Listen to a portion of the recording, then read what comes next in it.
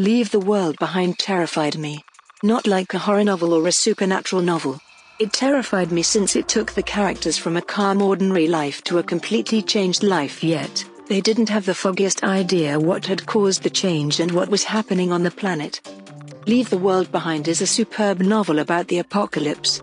For me, probably the weird time to read a novel about the apocalypse or say the end of the world. In Manhattan nearly, however not exactly, power couple leases a lavish home close to the Hamptons for their vacation. On the third day, late night, an old black couple appears at the house, professing to be its proprietors, claiming that something has occurred in the city. Is the world ending?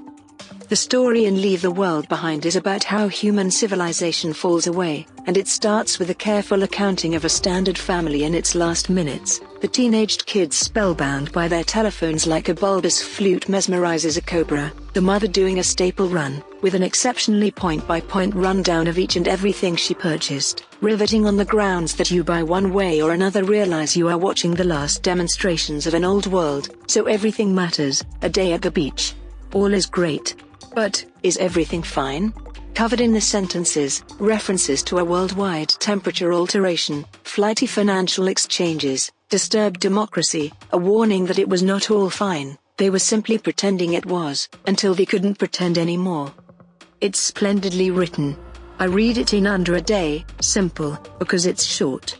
It reads like a super abstract adaptation of the initial 75 pages of The Stand, timed directly as the infection starts.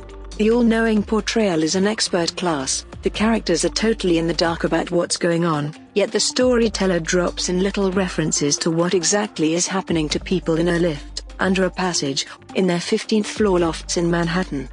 Close to the end of the novel, which doesn't peak to such an extent as it simply kind of winds down, like life itself, there were alarms outside my house, and my dog was scratching herself, and it was all somewhat excessively strange and insane and odd. Anyway. Is the world ending? Would you like to understand what it will feel like, on the off chance that you do? Read Leave the World Behind.